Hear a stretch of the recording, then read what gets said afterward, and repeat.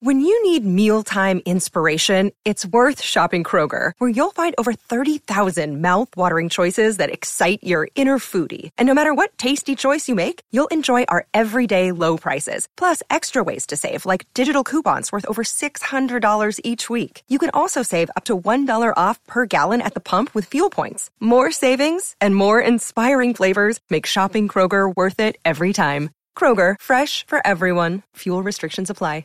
You're listening to a Score North podcast right now, and if you're a business owner, so are your customers. In fact, I could be talking about your business right now, telling the tens of thousands of loyal fans about you and sending them to your business. Find out how you can partner with your favorite Score North podcast. Visit scorenorth.com now and enter keyword partner. Fill out the form, and we'll get in touch with you quickly. Once Phil, Judd, Declan, or others start talking about your company, you'll be amazed at how many fans start showing up. So visit scorenorth.com now and enter keyword partner. The Score North Winter Online Auction. It's your chance to save up to 70% off on items. Like a gas furnace or water heater from Air Mechanical, stealth trailer from Pleasureland RV, a 5-night all-inclusive golf vacation to the Dominican Republic from Escape With Us Vacations, or an ultimate yard maintenance package from Tri-State Bobcat. Bidding begins December 9th through the 15th. Go to scorenorth.com, keyword auction to bid, win, and save. That's scorenorth.com, keyword auction.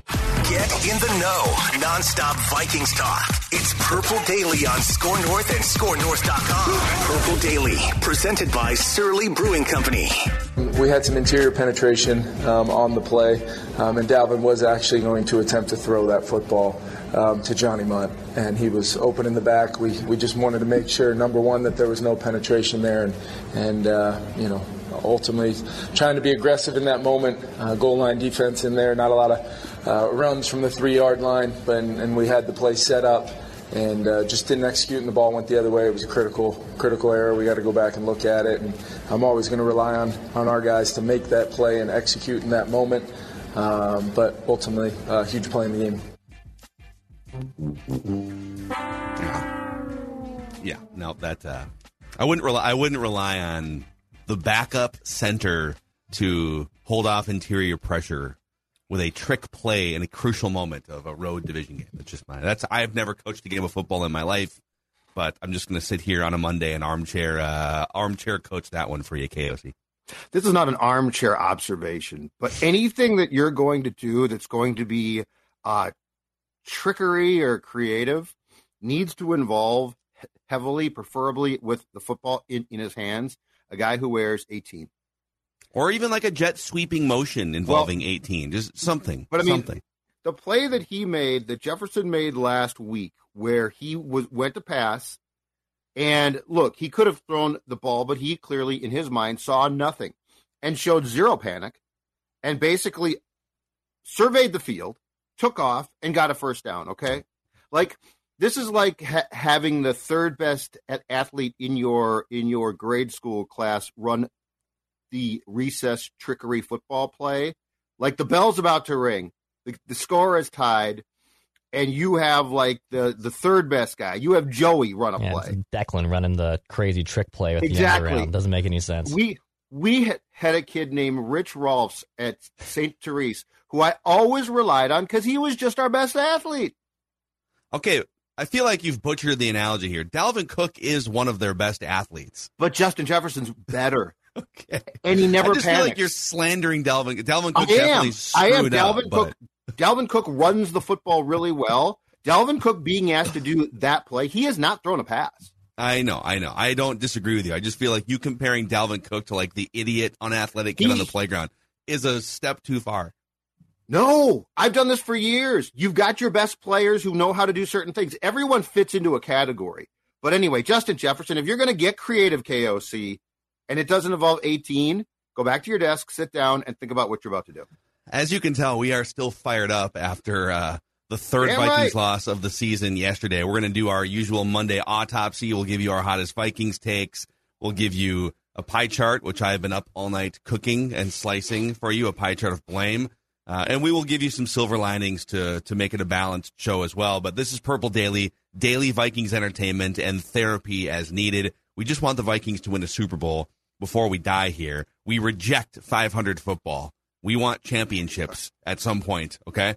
And the show is presented by our friends at TCL. No matter what you watch, TCL has award-winning TVs for any budget, any space, all with stunning picture quality. And TCL makes more than just TVs. They offer mobile products, audio devices, home appliances, a great potential holiday gift for someone in your family or friend circle. TCL brings you joy and simplicity through innovative technology. You can also pick up a little 6-pack of Tall Boys or something, of Surly, for a stocking stuffer, or just for yourself to cope with what we saw on Sunday. Exactly right. After that game, pick up as much as you possibly can. The only question is which ones.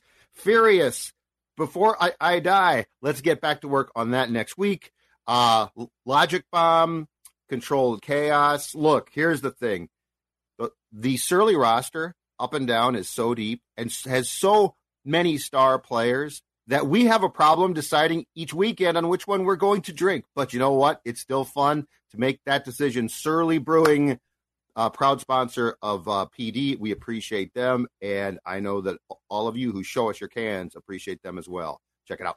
All right, dudes. Let's do it here. Go around the room. All three of us are going to give our hottest Vikings take as we've sat here for the last, 18 hours or so and have digested this game. So, Judd, you're on the tee box here. The driver is in your hands. Send it, baby. What is your hottest Vikings take on this Monday? I've given this great thought, and it's not going to surprise you, but I've thought about how I can frame this to make it as hot and yet realistic as possible. And here it is. Today, when he walks in the building, Ed Donatel, defensive coordinator of these Vikings, needs to be stripped of play calling.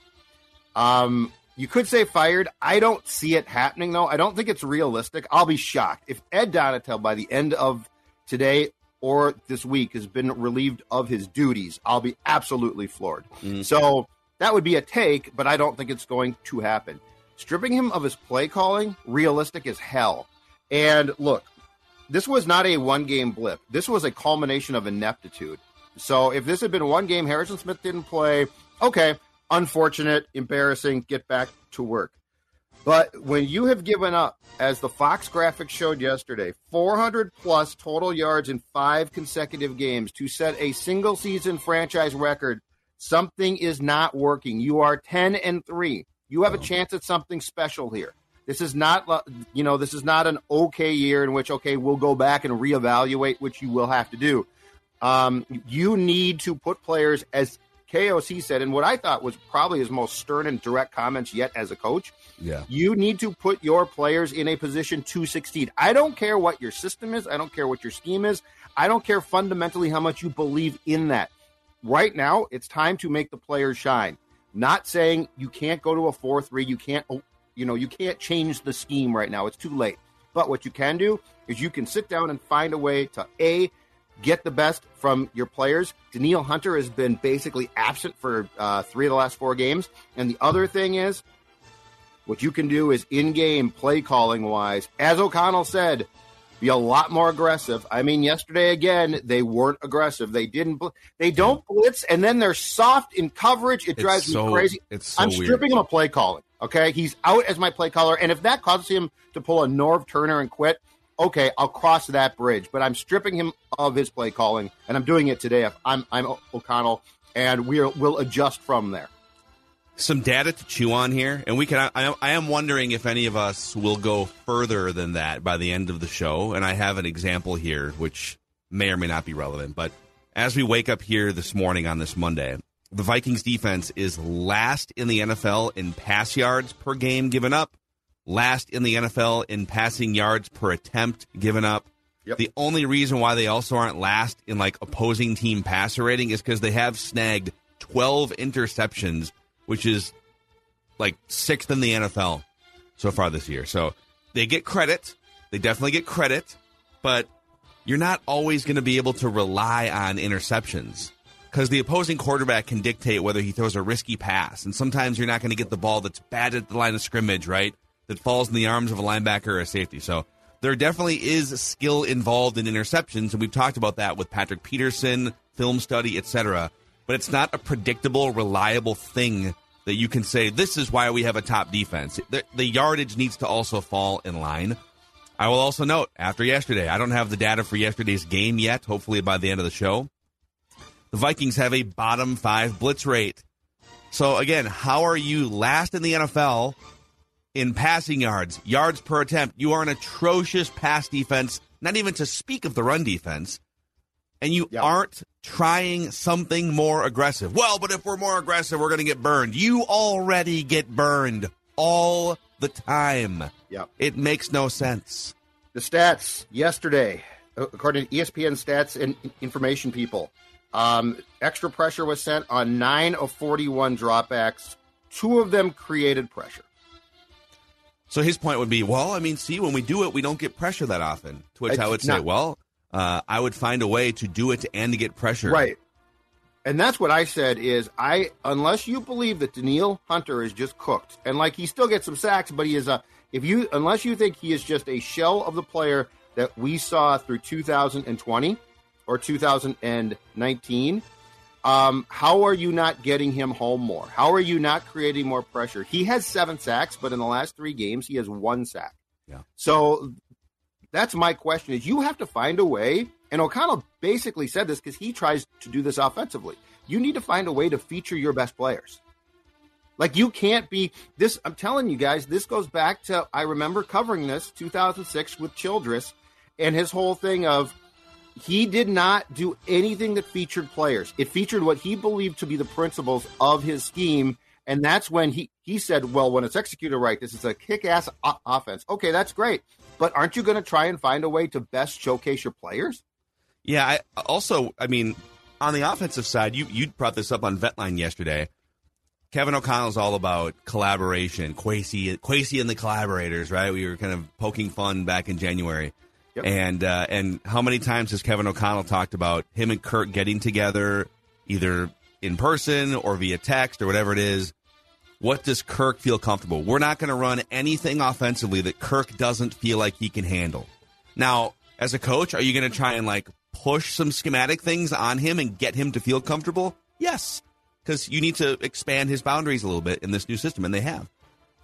Have they done that on defense? Have they gone to Danielle Hunter, Zadarius Smith, Harrison Smith, who's playing much fewer snaps on the line of scrimmage than he was in Mike Zimmer's system, and saying, all right, guys, so I've got my philosophies for how this 3-4 thing can work.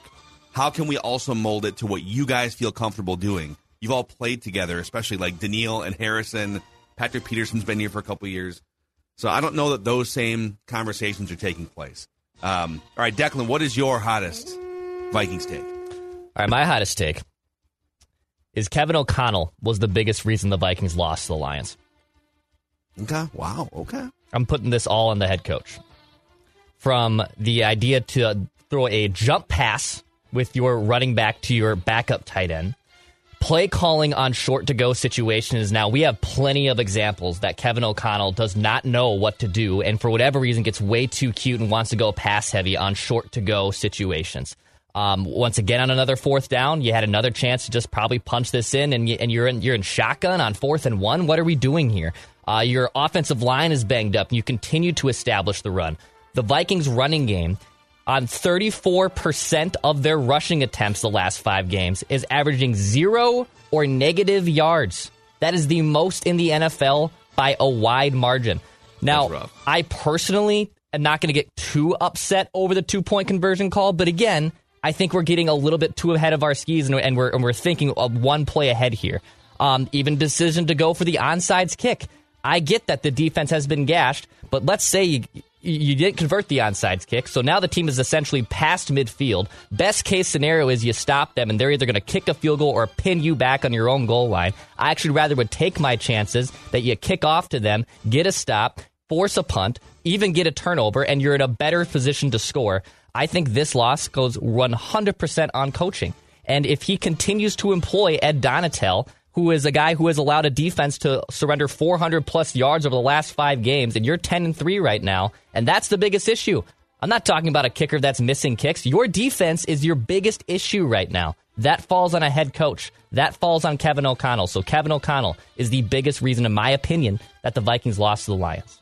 Wow, you guys coming out swinging today. I like this. And I'll even add, you kind of touched on it there, but doesn't any criticism of Ed Donatel and the scheme on defense have to also fall under, or maybe even primarily, Kevin O'Connell. And I think you can say this is where there's room for nuance. There's room for gray area.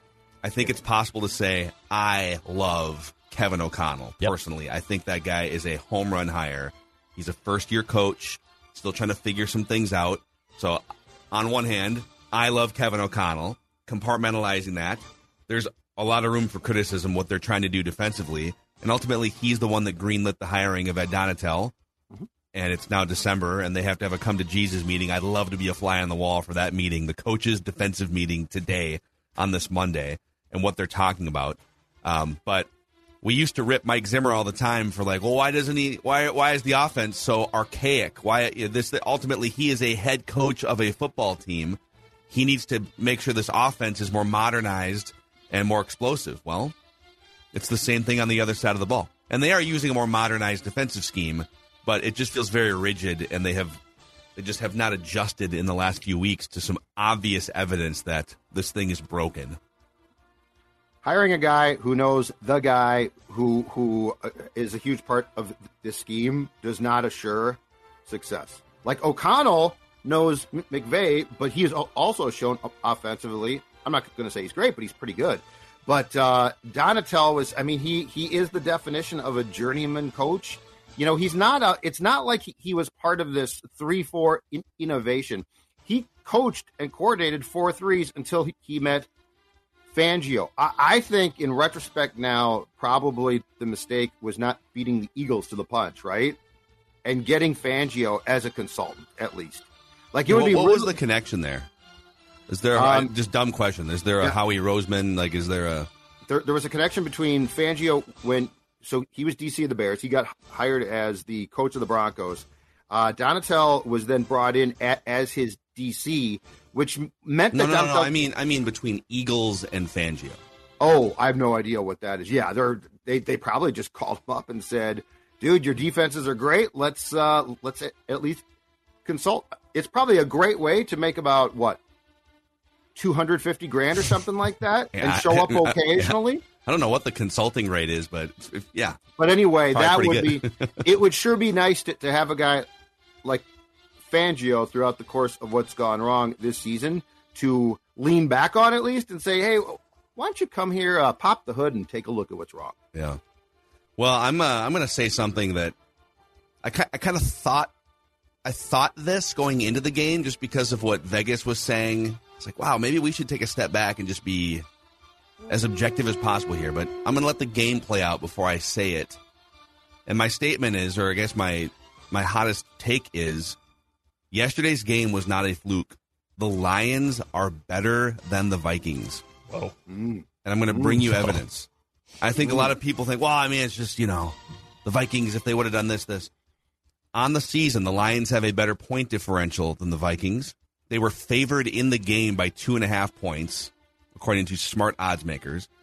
They have a more explosive offense statistically. It's not even really close. They average like an extra explosive play or two per game, and you saw it yesterday.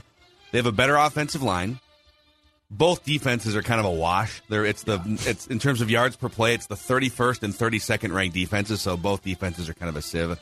And if you go back to the first meeting, so the Lions won the game decisively yesterday. Yeah, the Vikings came back and made it kind of a backdoor situation, but that was a 2-touchdown game late in the fourth quarter. In the first game, the Lions were up 10 points in the fourth quarter. So the Lions have had double-digit leads on the Vikings in both fourth quarters of their meetings this season. I don't know what you can really point to at this point to say that, at best, it's an even draw between these two teams. And I'm going to spoil something. I may put my rankings where my mouth is tomorrow in the pigskin pecking order. I'm just going to throw that out there. Oh, wow. The Lions are a better team than the Vikings. They've also won 5 of their last 6 games. The one loss was just a bad coaching move by Dan Campbell past the 50-yard line against the Buffalo Bills on Thanksgiving. Right. I know it's crazy to hear, and it sucks to hear that, Vikings fans, but an objective look in the mirror and a survey of anyone else that follows the NFL after yesterday would say, yeah, the Lions got off to a weird start. They lost a bunch of close games, but they're better than the Vikings. Do you know what I really like about them? Their depth at receiver is absolutely outstanding. And they're starting to prove that you can, it's, I think, like a bullpen in baseball. They're starting to prove that you can never have enough guys. Yeah. Young talent filtering in, right? Like, look at the options Goff had yesterday. It was incredible. Glad you brought his name up. So I think, again, we sit here in our little Vikings world and, like, people just, in the Kirk or blank debate, which you could do 20 times over, people laugh when you bring up, like Jared Goff. Would you rather have Kirk or Goff? Oh, it's a laughable question. I mean, Kirk was outstanding yesterday. So was Jared Goff. So yesterday, I'll take the Kirk performance 10 out of 10. But if you look at the last 6 years, so let's take Jared Goff's rookie season out of the equation when he was with Jeff Fisher and the Rams were a total train wreck. All right. He was about to be fired. So rookie quarterback thrown into the fire. Let's take those 7 games out. They were a train wreck. Last 6 years, yards per attempt, nearly identical, Goff and Kirk Cousins. Yards per game, nearly identical, 259 to 257. Their QBR the last 6 seasons, nearly identical, 54 and 55.9. The difference is, when given a great car to drive, Goff drove it to a 13-3 record and 1 score away from a Super Bowl championship in 2018. So I want to open some eyes here. The Vikings, look in the mirror today. Jared Goff, a little better than everyone gave credit to. When you give him a decent car and some infrastructure, he can drive it. And the Lions today have a worse record, but are a better team than the Minnesota Vikings on December 12th, 2022. That is a hot take. I have to digest that. Like, they I get all the smoked facts. The Vikings yesterday. I know, but I still have to digest that. It's the Lions. I love their young talent, though, offensively. Because, yes, you're right. The defenses, in this case, are a train wreck wash. But you know what I think this does show? I think this does show when you have an opportunity, because I think the Vikings are going to regret this, and you can laugh all you want. When you have an opportunity to draft a receiver who looks like he's got potential in 2022, I think you take it. I don't think you get cute. I don't think you trade back. I think that you take that guy. I'll tell you flat out one thing that's getting frustrating. And I've been on this train. I'm a man on an island a little bit, but it's been frustrating. The loyalty factor here to certain players is we're going to have to get past it. Adam Thielen is your second guy. Look, he still has a place on this team, okay? In the red zone, he's very good. He has great hands. He will till the day he dies. He's got God-given ability to catch a football. But when you have no ability to create separation, and I will go out on a limb and say you literally struggle to move. Like if it's close in space, but I mean, if he catches a ball and there's not a lot of space there, he goes backwards to try to get going fast to come back at you. It happened again yesterday. So like Thielen, great hands. I'm not trying to say he doesn't have a place here, but at the price tag that they're going to now and are now paying him, and when you look at what Detroit incorporates and you think, what if Justin Jefferson had one or two guys on the depth chart right below him who are like this? Imagine the explosive nature potentially of an offense, which I think we all can agree for the Vikings is not firing on the cylinders it should be. The question is the why. And I think part of that is you are not employing beyond Jefferson receivers who are real threats. Yeah, well, I mean, that's the next level to this Vikings offense may not exist until you have the Vikings. They showed a graphic on the Fox broadcast yesterday. They ranked 28th in the NFL in explosive plays, which are 20-yard plays or more. And they actually had a couple big ones to Jefferson yesterday. They actually had like 4 explosive plays yesterday. Yes. And that's how Kirk also got to that 425-yard mark. You're not going to get there by just completing 11-yard passes all day.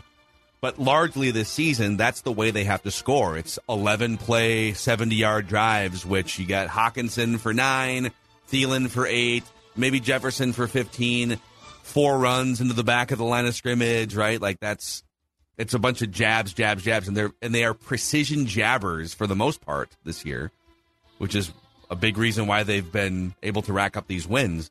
But that home run element, it does matter. Because you're going to make mistakes. You're going to turn the ball over sometimes. To be able to have a quick strike or two in a game, the Lions have it. They absolutely have it. Would I trust Jared Goff to exclusively put together 11-play drives? No.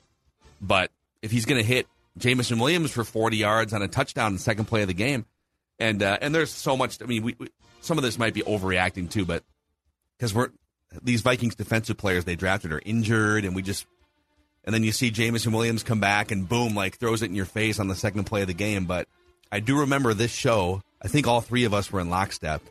By the time we got to about 3 weeks before the draft, we were saying they should draft a receiver. In the first round, they should. Oh, what are you talking about? They have Thielen and KJ Osborne.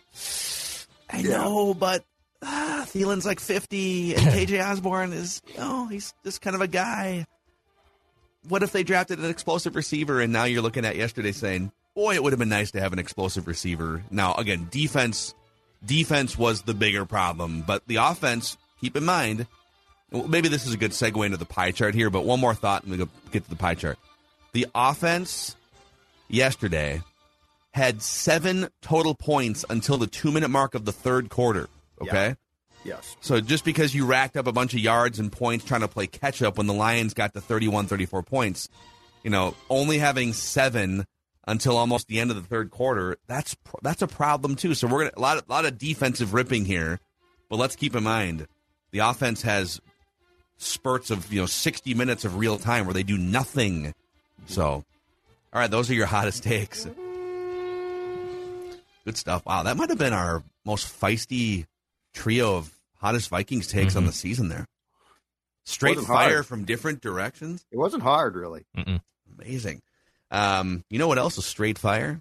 Prize Picks. It's an easy way to play daily fantasy, and if you pick the over yesterday on almost anything Vikings related, you're in business. Like, Justin, look at this. What's this ticket this from? Is Ty. Nice little... Ty sent me this yesterday. Look at this little 4-item parlay for $250. I like it.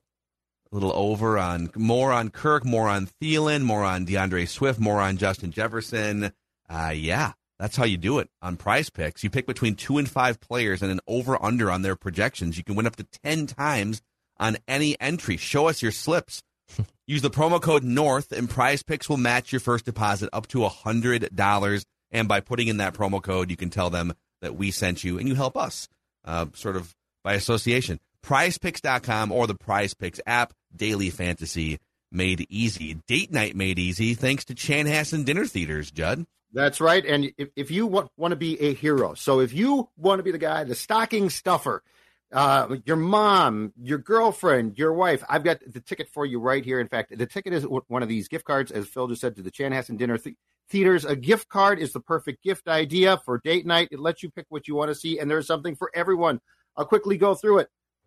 A splashy musical on stage, Footloose, The Prom, Jersey Boys, a concert series that features tribute concerts, everyone from the Eagles to Patsy Cline. The comedy improv show with Stevie Ray's is a blast as well. And on that date night, you are going to get a great meal, steak, prime rib, the famous Chicken Chan. And it's this simple. Go to chanhassendt.com or call them 952-934-1525 or stop in.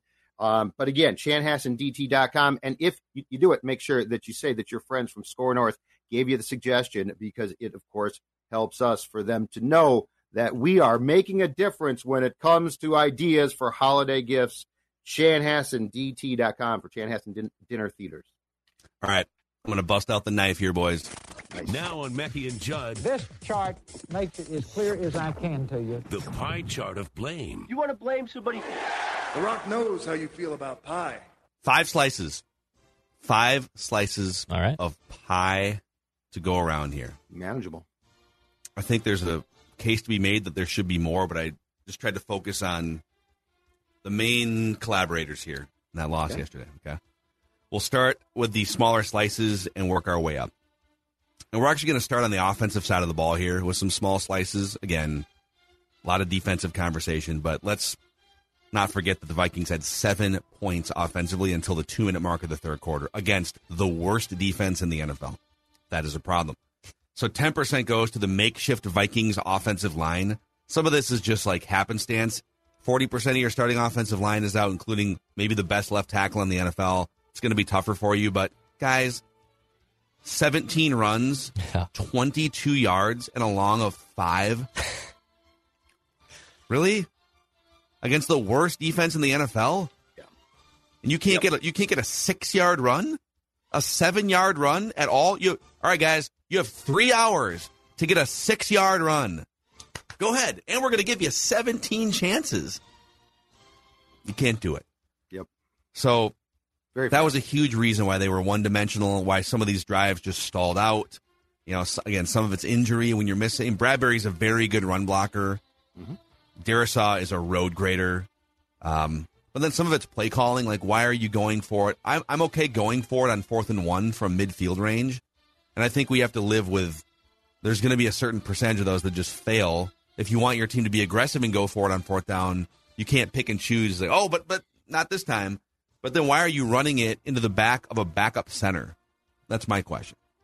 Just super weird. So the makeshift offensive line was a huge problem in a lot of ways yesterday. They get 10%. Very fair. Okay. If you guys have any further comments, feel free to jump in. Oh, yeah. Yeah. I'm waiting. 10% to the tag team of Kevin O'Connell and Dalvin Cook for the train wreck jump pass play. So that play specifically, I'm giving 10% that Dalvin and KOC can split. So KOC for calling it, part of your goal is to run. In that moment, they were trying to milk clock. They had the ball with like 6.5 minutes left or maybe even more, and they had this methodical drive going into halftime. And at that time, there's like a minute and a half left. It's a 1st and goal from, the 3-yard line. Mm-hmm. So in a perfect world, you don't necessarily want to score there. You'd like to maybe you run the ball and you get to the 1 or something. Perfect world. I'm not saying you would turn down a touchdown. But if you could run the ball, milk 40 more seconds, make sure that they're going to get basically no time left, if you could do it perfectly. Which is puzzling why they would call basically a trick play that can result in only an incomplete pass or a touchdown or disaster, which is the third or option, worse. Right? So Option 3. I guess I would rather just run it in that, and that was what I was thinking in my head is you should just hand the ball off here. If you score, awesome. If you don't, now you run 40 more seconds off the clock and you try again on 2nd down. But to call that play is essentially guaranteeing the Lions get time back or disaster. And it wound up being disaster. On the Dalvin side, I think people are exonerating him a little bit. Dude, you're a veteran in the NFL here. And I get that that's not the play that you're accustomed to running, which is why we're blaming KOC too. But why was he so confused as to what to do? They obviously practiced that play throughout the week or the season. And as soon as he got the ball, it was like, ooh, slow motion mode. He's kind of fumbling with the ball down by his knees. And then he gets stripped of it. It's like, why was there so much confusion from a veteran on what to do in that spot? It was like he was expecting a look that he didn't get. Like something clearly went wrong. I think it was probably just the interior pressure. But again, your center was the backup. And so like to run that play, I hated the entire thing. I absolutely hated the entire thing. Where I will absolve Cook a bit is having him run that play to me is pressing your luck. It really is. Again, he's not throwing a pass. This is not like a Cook play that we saw 3 years ago, and now it's like, oh, it's back. So I felt O'Connell more than Cook, but here's what's really weird. So Cook clearly freaked out. Like, it's very clear that as he, like, looks around and you can see he's like, I don't want to do this. I don't want to do this. Super weird, yeah. All he has to do is fall down. Abort the play. Clock ticks. You get touched. Clock keeps going. So, like, that's where I will fault Cook is, dude, if you're not comfortable with it, that's good. That's cool. I get that. But give yourself up. Because if he had just given himself up in that case, it actually would have worked. Yeah. Because you still could have scored, and the clock keeps going. According to ESPN's FPI, when the Vikings were in that basically 1st and goal situation, they were at a 53% chance to win the game. So, like, they were still in control of winning the game. It was coin flippy, but they still had a 53% chance. After the play, and Detroit takes over the football, they now swings to 70% for the Lions to win the game. So that's a 25% chance that just swung completely the other way after a buffooner. Like, if it was a handoff and Cook just straight up fumbled, yeah, that stinks. But it was the way that it was executed, and it was a halfback pass to a backup tight end. That's what I think infuriates me. Yeah, Johnny. It was a disaster. It was and you guys know I am the president of the Johnny Munt fan club, and I was like, when I heard KOC fess up and say, yeah, that was supposed to be a pass to Johnny Munt, I almost spit out my drink. I do like that he owned it. He wanted to make it clear that it was a play that I called, just so you guys know. Yes. And we practiced a lot. That's what they would have tied the game at 14 and then get the ball back in the third quarter, and then instead you're down 7 and then you whiff on your first drive in the third quarter like you always do. I believe I saw yesterday that the Vikings have not scored a touchdown on their opening third quarter drive all season, which matches the memory test, right? Just feels like they don't. They don't come out and score. And then real quick on those two small slices, so the makeshift offensive line, and I'm looking at that 4th and 1 early where they tried to run up the middle, couldn't even get a yard of push, and then the train wreck jump pass play. Those plays, those offensive failures, and then giving the ball right to Detroit. Here, you're on the fringe of field goal range, right to start the game, basically. Oh, boom, second play, home run pass to Jameson Williams. Crazy momentum shift right away. A sudden change, if you will. And then the train wreck jump pass play, it's like, you might as well just give the Lions 14 points of swing there in the first half. So, all right, 10% to Kwesi Adofo-Mensah. This might be a little unfair because the jury is very much still out on the 2022 draft. These people who are calling it a bust, you have to let it play out for 2 or 3 years. However, it must have been difficult yesterday to see your top 4 defensive players that you drafted in the first, 4 or 5 rounds, Lewis Cine, Andrew Booth, Brian Asamoah, and Caleb Evans doing nothing in that game. Only one of them was active because the other 3 were hurt, and injuries happen. I get that.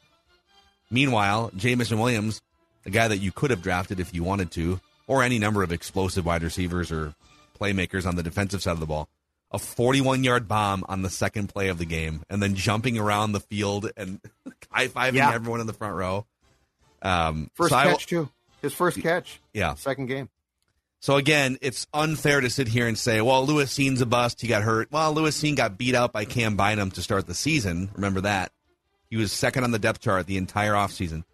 Andrew Booth was banged up, but he was not effective in the time that he did play over the course of 3 games. Brian Asamoah can barely get on the field unless Jordan Hicks. So Jordan Hicks got hurt, and that might be a thing that gets Brian Asamoah on the field. And Caleb Evans was okay in spurts, but injured. So some of this is injury. But if you're Kwesi, looks a little tenuous with Jameson Williams running around.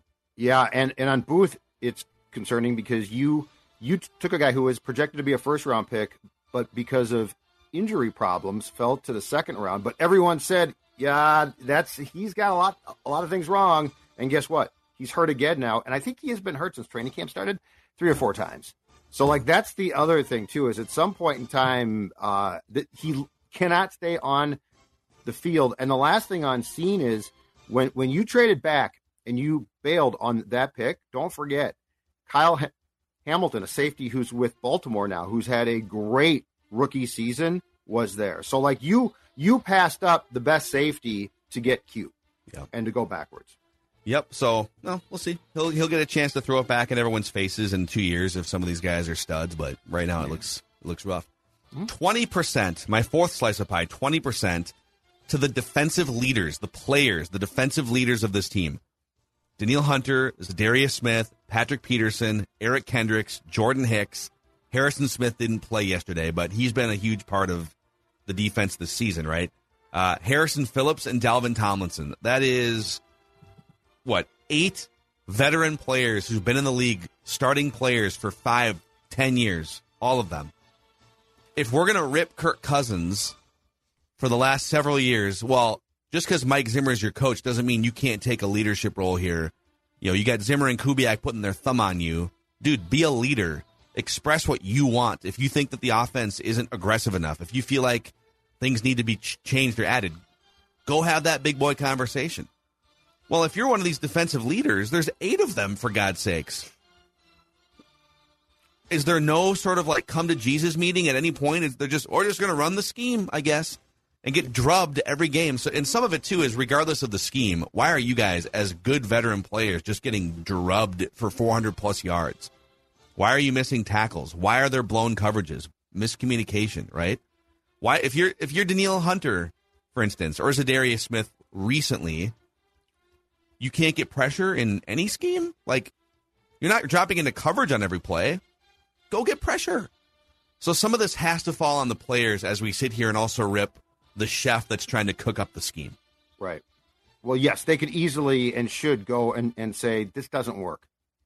Because you can always tweak things. Like, there's this whole thing about, well, it's too late to change. Yes, it's too late to overhaul the defense. But it's not too late to tweak things, make changes. You are, I mean, right now you are delivering a defensive performance that is very well going to get you eliminated in the first round, home field, and you are going to win the division, I think. That is not, They will. That is not acceptable. I mean, you came out and declared Detroit better than the Vikings. Who knows? The Lions could come back. I didn't mean that they're gonna win their next four. Oh, don't slow your roll now. There we go. Don't slow your roll now. Yeah. Don't slow your roll now. But anyway, yes, I agree completely. Be an active participant, especially like right now, because KOC is clearly going to take a long, hard look, possibly for the first time in his coaching tenure at defense. Be a catalyst now in getting changes made that are going to at least stop the tide of 400-plus yard games. Yeah. Yep. And that brings us to 50% of the pie. And this is the second time I'm putting KOC in the pie chart. Unprecedented. He's getting two parts of two different slices of pie. The Ed Donatel and Kevin O'Connell scheme. I go back to what Declan said. You kind of threw Kevin O'Connell out there as the guy that was the biggest reason for blame here. I love Kevin O'Connell, but any conversation about Ed Donatel also has to include Kevin O'Connell. He is the head coach of this team, okay? So the scheme, and Ed Donatel probably gets to eat like 80% of this pie, and Kevin O'Connell 20%, because ultimately you hired a guy that's been in the league for 30 years, coordinating for a third of that. Yeah. All right, I'm trusting you, guy, in my first year to figure this out, and he can't. So you got these veteran players, Zadarius, Daniil, Peterson, Kendricks, Harrison, all these guys. Harrison didn't play yesterday, but Harrison was part of the first 400-yard debacles. Are those guys as good as they all were a few years ago? Not necessarily. Are they aging? Yes. Are they washed and cooked? No. Watch them play. How are they collectively this bad? You're telling me that the chess pieces on this chessboard are just like an immediate loss within 5 seconds of you're going to sit down next to your opponent and like, my chess pieces just don't move, apparently. Okay. I don't know how that collection of veteran players is the worst in the NFL, or second worst if you want to go yardage to Detroit, that still has a slight advantage on you as the worst defense in the NFL. And even KOC after the game confirmed, we need to put these guys in better spots to succeed, which is a shot at the scheme more than the players. Yes. Ed Donatel's last 6 seasons as a defensive coordinator, 4 of the 6, he's been in the bottom third of the league in terms of yardage. His only good season was last year under Vic Fangio. That would be like coordinating under Mike Zimmer 5 years ago. Take a bow. Yeah, I mean, well, Mike Zimmer was the guy. Vic Fangio is the guy. Vic Fangio is the consultant that people hire, not Ed Donatel. Correct. So 50% to the scheme, and not just scheme, but teaching of the scheme, because the scheme works. Look at Denver. Look at the Rams a few years ago in 2020. Brandon Staley. That 3-4 scheme, now having a beast like Aaron Donald helps, but the Vikings have some beast players on this defense.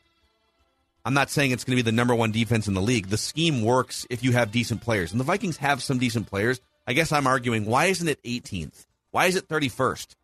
How about 17th? So there's teaching and scheme problems here that go above and beyond the roster or the aging veteran players. Update.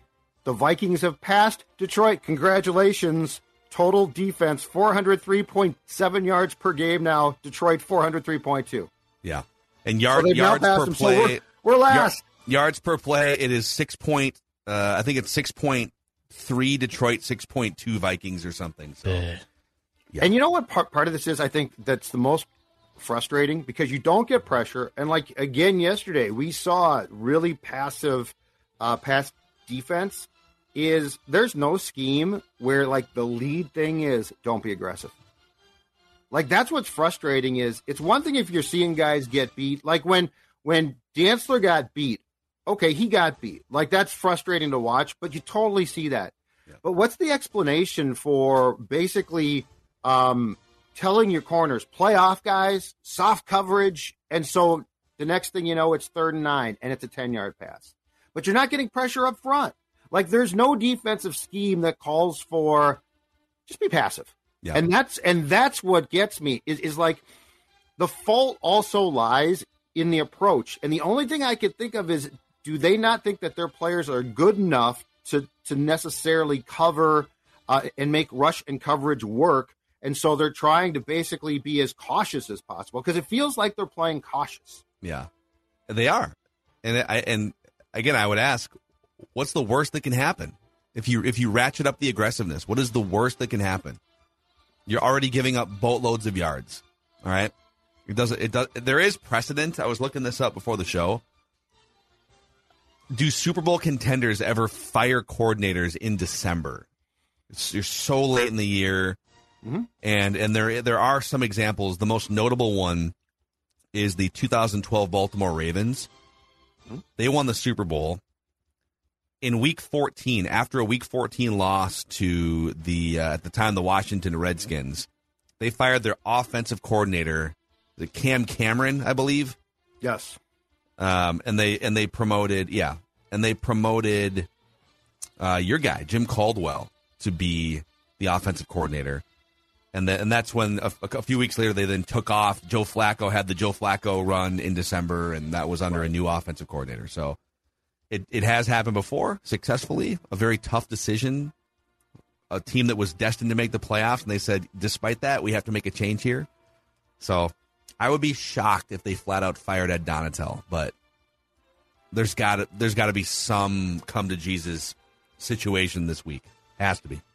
Could you quietly try and transition play calling to like Pettine, which I understand for all of you saying Mike Pettine, he was a bust too.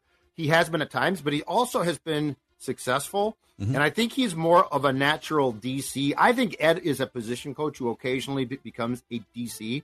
But I wonder if you could quietly transition the play calling to Pettine and not announce that. Like, I'm just trying to think of, because I'm with you. Nothing that Kwesi and O'Connell have done so far, Phil, would lead you to believe that they are going to get up to a podium and say, Ed Donatel's been fired. Yeah. But right? if Ed does a song and dance at the podium publicly on Thursday, at which he gets contentious with the media and blames the players or something, I don't think he's going to, because I think there's going to be a difficult conversation with KOC before that takes place on Thursday. But this will be an interesting dynamic to watch for sure this week. So the pie chart is served in 5 slices: 50% Donatel KOC scheme, 20% defensive players and leaders, 10% Kwesi, 10% Dalvin Cook and KOC for the train wreck jump pass, and 10% to the Vikings' disgusting offensive line yesterday. There you go. All right. The Rock knows how you feel about pie. Silver linings coming up here in just a second. One silver lining for you during this holiday season is you don't have to balloon. You can, in fact, lose weight and get a head start on those people. In January, they're going to change their lives. Exactly right. January 1, Health Club will be packed, and everyone will be like, I'm trying to lose weight now, but why don't you start now? In fact, it is this simple. Brought to you by my friends at Livia Weight Control Center. This holiday season, give yourself that gift of good health. You might be on the couch right now, but imagine that in a month from now, you've dropped 10 pounds, 15 pounds. By the springtime, all those clothes that don't fit, and that is all possible. And get this, there's an added incentive right now. If you sign up, you save 50% savings to give yourself the gift of good health. It's this simple. 855-GO-LIVEA, Livia, LIVEA.com. You can go in person if you're in town here. If you're not, no problem. Virtual meetings are an option for you. Livia, LIVEA.com. Give yourself that gift and start losing the weight today. I dropped 40 pounds, feeling fantastic. Boom. If you're a business owner out there and you're looking for just a guiding hand to help you navigate the sometimes choppy waters of running a business. Federated Insurance has been providing this for over 100 years to business owners. They measure their success as a company by the success of your business. They're all about risk management, tools and resources, and smart people galore. When you go to federatedinsurance.com, you can find who your local marketing representative would be to partner on this venture. And again, federatedinsurance.com, where it's our business to protect yours. All right, let's go around the room here. Start with Judd.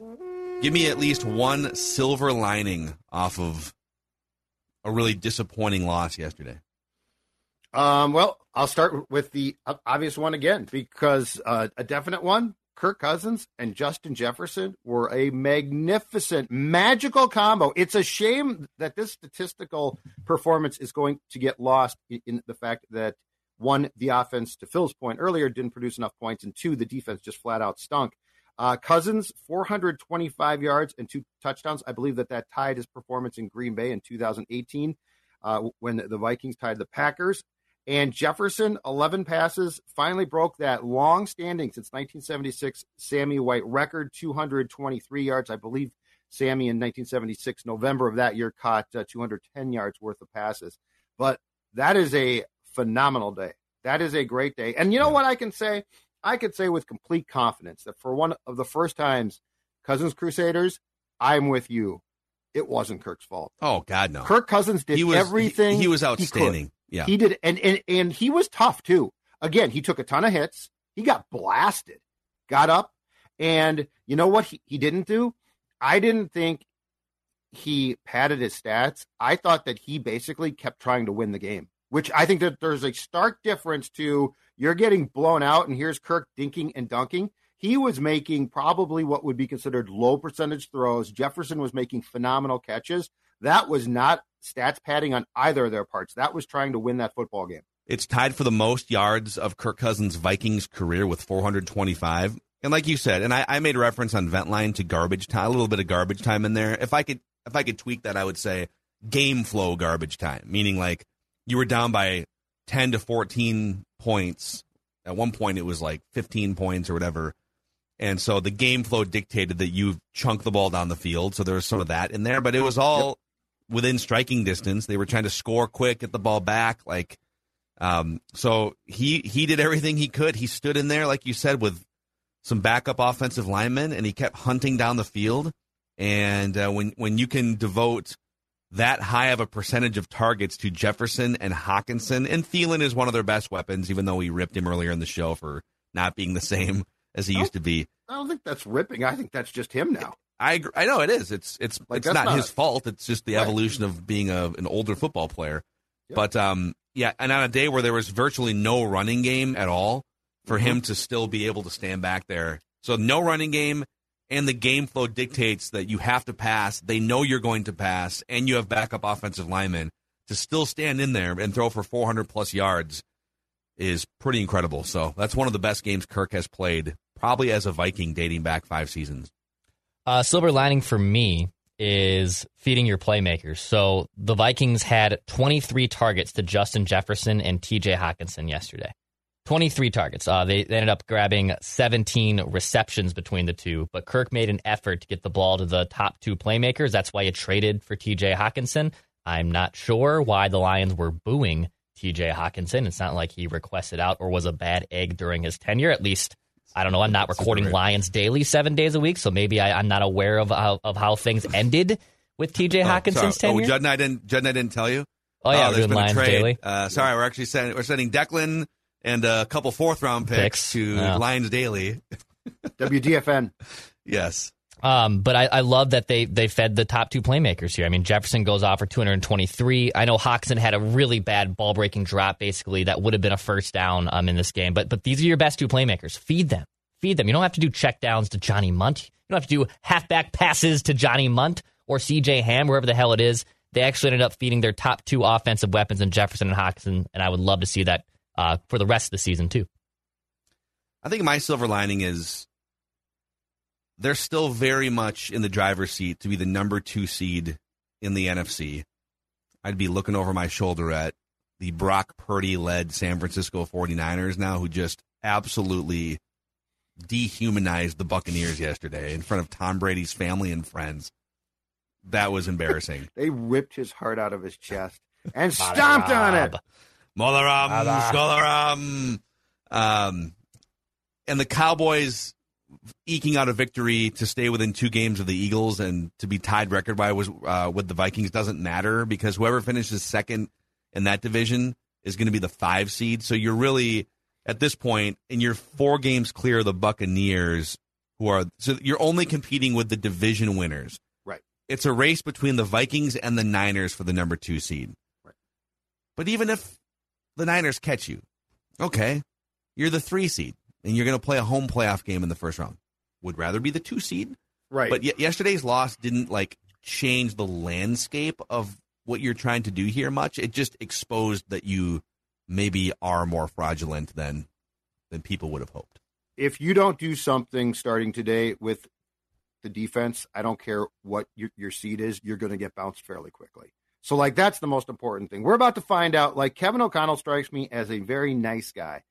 But I know behind the scenes he is extremely competitive, and I think he can be a jerk. And this week is a time, not to his players, but this week is a time to be a jerk. Winning is more important in that job than anything. And your appreciation for Donatel or your thought process that this would work, because he talked about, I wanted to hire a guy that ran this scheme because I knew from talking to players offensively that this scheme with the Rams gave us fits, right? So I want to practice against it. It's not working, though. So I almost don't care what your seed is. I care about, are you willing to make the necessary in-season adjustments? And to quote PJ Fleck, in this case, are you willing to eat a very difficult conversation for breakfast? Because calling Ed in is not going to be a simple conversation. Yeah. That's going to be very in-depth. And you're talking, this is another one of those weird age dynamics. What's KOC, 38? 37, I think he's still 37? Yep. Ed Donatel is 65. Yep. And those are not easy dynamics where you're going to go in there and you're going to tell someone who has been an NFL coach almost as long as you've been alive, 31 years, and coaching football for 50 years or whatever. You're going to go in there and you're going to say, here's what I think needs to happen. Ed Donatel's first year as a NFL coach was with the New York Jets in 1990. He was 33 years old, secondary coach. And he was with the Broncos when they won a Super Bowl, back-to-back Super Bowls as a secondary coach in the late 90s. That's kind of how he became a defensive coordinator with the Packers and worked his way up. And so you're going to dig through all that history and ego potentially and say, Ed, what we're doing here is not good enough. So, yes, God, I'd love to be a fly on the wall. Or you could flat out say, Ed, you're not going to like this. I'm not going to fire you, but I am stripping you of play calling. Yeah. And that's the end of the conversation. And like you said, he may quit. He might quit. He may quit. Yeah. Guess what? Too bad. That's the thing about this is the first crisis is too strong a word. This is the first really difficult situation KOC has faced. I mean, things have gone incredibly well. It's a crisis at this point. I think we can call it a crisis. But I'm saying this is the first come to Jesus. You're going to have to do something. Besides this, it's been Vikings-wise, smooth sailing. Mm-hmm. No pun intended there. I didn't even realize I did that. Vikings-wise, smooth sailing. Oh, sailing? That's very funny. Very funny. Little boat reference. Yeah, I didn't even mean to it. Are you done? But I'm just telling you, today's a tough day. Purple Daily family, today's a tough day. Grab your Surleys, your loved ones, and hang on. Oh, amazing. All right. Well, we got you guys covered. More therapy as needed here. Tomorrow we will re-rank the top 10 teams in the NFL. And over on Mackie and Judd, our other daily show, which has become largely a Viking show as well this season, we'll give you our statements. I've got a couple more things we didn't even get to on Purple Daily today that will be discussed in statements. So thanks for hanging out with us. And check out Ventline, too, if you haven't. Please click subscribe on the Purple Daily YouTube channel and the like button to spread the word about this Vikings community. And we'll see you guys tomorrow on Purple Daily. Hi, this is Chris Howard, host of Plugged In with Chris Howard. University of Michigan QB J.J. McCarthy makes bold predictions but doesn't fulfill them, and Ohio State kicker Noah Ruggles misses an opportunity to etch his name in Buckeye lore. Fans love their teams and the players. That is, until they don't. When it comes to finger pointing, you'll find no greater antagonist than the fan. Why? Because it means more to them, or so they believe. As a former player, nothing angers me more than armchair Charlies accusing the teams of overlooking opponents or blaming players for providing bulletin board material. But leading up to the game, the fan is the one talking the most, boasting the most. When the team is winning, it's a lot of we talk. But when the team loses, it turns into they lost. You will never know what those moments feel like because you didn't put in the work to earn those feelings from those moments. That's the great thing about being part of a team. You win as a team, you lose as a team. We cry, we console our brother. We don't point the finger, we go back to work, back to the early morning workouts, the hill sprints, back to the bloody noses and broken bones. Why? Because it really means more to us. Hi, this is Chris Howard, host of Plugged In with Chris Howard. BetOnline.net is your number one source for sports betting info, stats, news, and analysis. Get the latest odds and trends for every professional and amateur league out there. From football to basketball to soccer and esports, we've got it all at BetOnline.net. And if you love sports podcasts, you can find those at BetOnline as well. We're always the fastest and easiest way to get your betting fix. And don't forget BetOnline for NHL, MMA, boxing, and golf. Head to the website today or use your mobile device to learn more. BetOnline, where the game starts.